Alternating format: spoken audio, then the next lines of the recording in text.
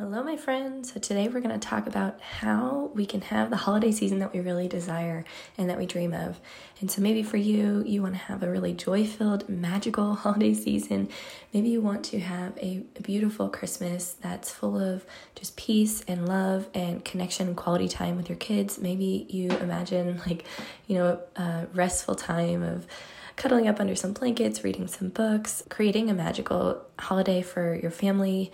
Whatever is for you, we are going to give you 6 simple steps where you can create the season that you really desire. Hey friend, welcome to Arm to the Heart. I'm Megan Gephardt.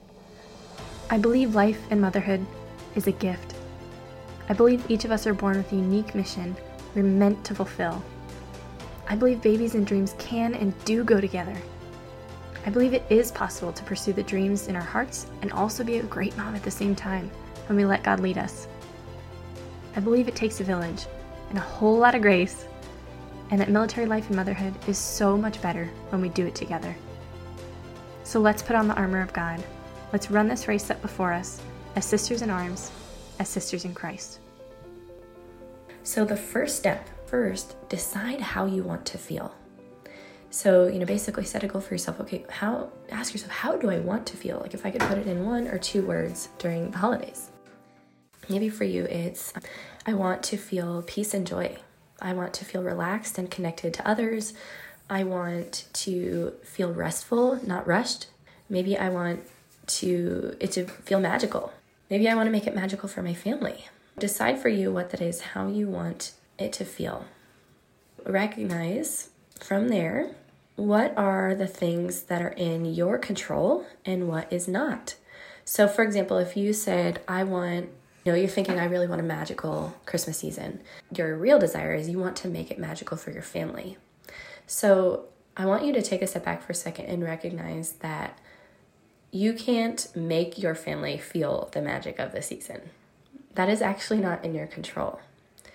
But maybe you can go and ask your kids, how do they want to feel? Or you can imagine for them if they're young, like how might they want to feel? They probably want to feel loved, connected to you, maybe excited, calm, like they want to feel at peace too. And maybe in awe of some of the beauty of the season, like the lights and those kinds of things. We can't specifically make it magical maybe, but we can identify, what are the things that might contribute towards them feeling as they might desire to feel. Number 3 is, where are you aiming for perfection and control in places you don't have control over those things ending up perfect? So it's kind of an extension of number 2, right? Of what's in your control and what's not. But where are you aiming for things to be perfect? Where are you aiming for perfection and kind of setting these unrealistic expectations of yourself maybe, or of your family, or whoever it is? I'm talking to my friends. What kind of friends? My friends on my podcast. You want to say hi? Mm-hmm. Just say hi. Hi. What's your name? Matthew. Yes, we're talking about Christmas. Hey, can I talk about Christmas too with you guys? Yeah, what are you most excited about for Christmas? Gifts. Gifts? Oh. Yeah. You remember what Christmas is about? You remember what Christmas means? Why do we have Christmas? What is Christmas the day of? It's when Jesus was born. Yes, exactly, right? Christmas, Jesus is gonna be born. Yes, exactly. I told that to Yeah. Awesome. All right, so maybe for you are like, I just want to survive. I'm just trying to make it through the holiday season and all the craziness and the busyness and the stressors. So then I want you to ask yourself, how you really want to feel when it's done. Like, do you want to feel like you just ran a marathon? Or maybe do you want to feel like, okay, this was hard. This was a stretch. There's some bumps in the road, but like it went better than I expected it could. So even if your sights are a little bit lower, right? If your sights set on a lower sort of tier goal of how you want to feel, it doesn't feel quite as ideal, then you can still decide, what's a sort of positive dimension of that feeling. Okay, number 4 is that our feelings are going to guide the actions that we take. So we can kind of reverse engineer and we can decide what actions are going to be aligned, how How do I want to show up? What do I want to commit to?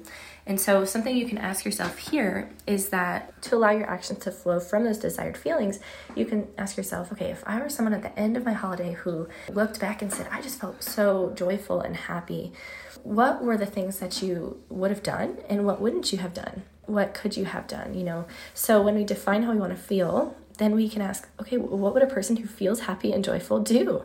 And that can be really helpful to identify for you these action steps that you can take that are actually really aligned with that vision that you have. So let's just say you want to be really present in the moment with your family. What actions are going to align with that? So some things to consider here that I recommend are anchor routines. So an anchor routine is like, okay, if nothing else happens, these are my non-negotiables. If nothing else, kind of happens according to plan, let's just say throughout the day, these are the things that are going to keep me grounded. We were talking about this in my group coaching call, Renew, the other day, and one of our ladies was talking about how important her run is. She was like, if I know that, like, even if I'm really stressed out being around my family, or if I know things are crazy or really out of routine, I know that, like, that's my release, that's my stress release, that's my me time, and I just feel like my cup is filled. And so as long as I can really prioritize getting a run in a few times a week, even through the holidays or through travels or whatever it may be, then I know like that's going to keep me grounded. Another one to think about it, if we have young kids, obviously, is they have their nap times, they have their bedtimes. So those are going to be anchor routines. Prayer time could be an anchor routine. Movement, or some kind of exercise. Our nutrition could be anchors for us amidst all the stressors or craziness or things changing through the holidays. And a key here is that we are not, I want you to hear me loud and clear, my friend. We are not aiming for perfection. We are aiming for about 5 to 7 days a week, not doing this perfectly. So if we can do this fairly consistently, that's going to be really helpful for us. So those are some things I want you to think about. Step 5 is ask yourself, what might get in the way of this? What might get in the way of me taking aligned action? Maybe it's being overscheduled. Maybe it's, feeling like family members are really stressing you out because you're spending too much time with them. Maybe it's comparison on social media. Maybe it's all the shoulds and pressures to do more that are in your mind, and all or nothing mindsets. One of my group coaching members also we were talking about eating and nutrition during the holidays, and she was talking about how in the past when she's really struggled with all or nothing thinking, when it comes to food, she gets into this place where it's like, if we have one bite of bad food, quote unquote, it means that I failed, and it would send me into a deep end of overindulging. And so for you, where are your all or nothing mindsets that are actually keeping you stuck in those cycles?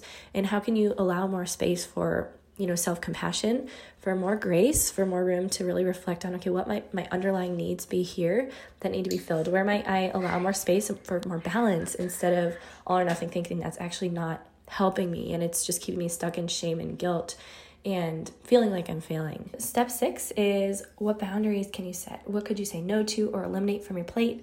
What could you delegate or ask for more help and support in so you can share the load so you're not carrying it all on your own? So these are really the critical 6 steps that I recommend to really have a holiday season that you really desire and that you dream of. So we need to first, like I said, decide how you want to feel, then take those actions that align.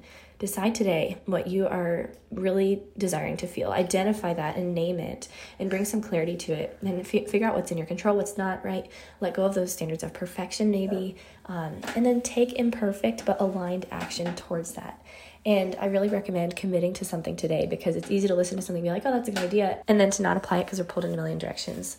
There are probably many layers here of unhelpful thought patterns that are keeping us stuck. Maybe it's cultural narratives of what the holiday season should look like, the sort of layers of woundedness or trauma in our relationships with our family. And so the more we can kind of remove those layers and get back to who we're meant to be, outside of those pressures to prove ourselves, to please others, to pressure to be perfect, to perform all the time, or to be productive at all times, the more we can let go of those things and allow ourselves to be who we are outside of all of that, then the more we're going to be able to enter into the feelings and those aligned actions.